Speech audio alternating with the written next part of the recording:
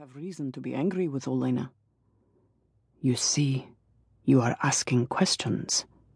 Hu Chang opened the door. His voice was none the less lethal for its softness, which causes me to be most unhappy. Make sure no one else has reason to question my friend Catherine, Ivan. Santiago, Chile. Pain. It was a trap. Robert Johansen felt the blood pouring from the wound in his chest as he started to run. Footsteps behind him.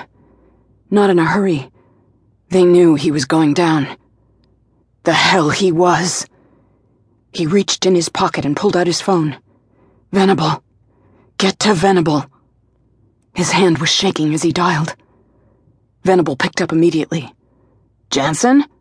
Trap. They were waiting for me. I'm at the dock. Chest wound. Bleeding.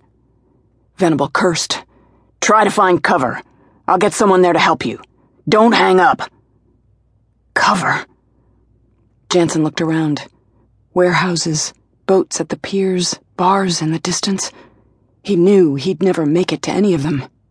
He wasn't running any longer. He was barely staggering. And those footsteps were getting closer. But Venable knew where he was and wouldn't let him down. Venable never left an agent in jeopardy. Johansen still had his gun. Maybe he could manage to get behind some of those crates up ahead and hold out until Venable came through for him. He forced himself to break into a run again, this time toward the crates. He heard a laugh. 3 shots. He pitched forward as the bullets tore into his upper back and lungs. He was dying. He was lying face down, but he saw the brown boots of the men who stopped beside him. Venable won't help you. She won't help you. You're a dead man. His hand. Something cold and metal was being wrapped around his hand. Everything was blurring, but he forced himself to focus. He could see the gleam of the gold chain of the dog tag that had been forced into his hand. Dog tag? Yes. And the name. Catherine Ling. Louisville, Kentucky. I feel ridiculous.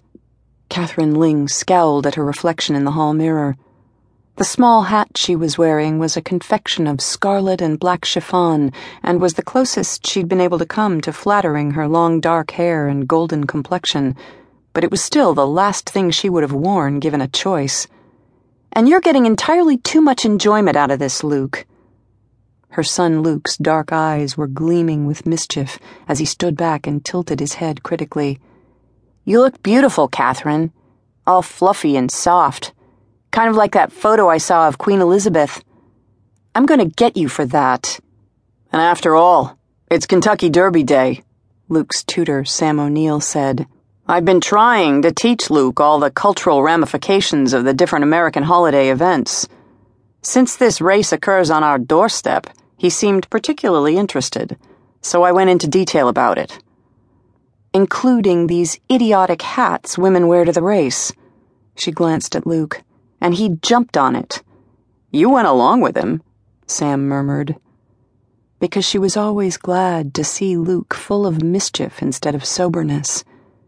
She and Eve Duncan had only recently been able to free Luke from Rakovach, the Russian criminal who had kidnapped him when he was only 2 and held him captive for 9 long years. The violence and horrors Luke had gone through she could only imagine. She was just grateful that Rakovach had failed in his attempt to make Luke hate her. They were still on tentative ground, as demonstrated by the fact that Luke still called her Catherine, never Mother. But they were growing closer all the time. I was trying to be a good sport, but I think this is a little too much. On the contrary, no embellishment is ever too much for you, Catherine. You wear everything boldly and with superb style. Hu Chang. She whirled to see him standing in the doorway of the library. Luke is